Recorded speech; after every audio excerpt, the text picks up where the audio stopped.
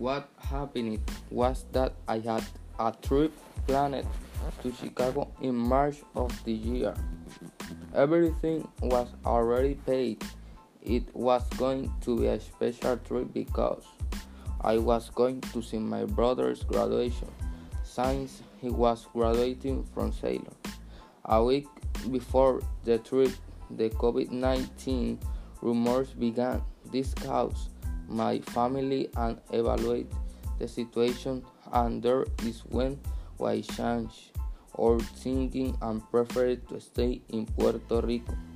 We stayed to take care of ourselves and be in good health. After making the decision, my brother called us and told us that the graduation had been cancelled. To change the plans was not a bad decision after all.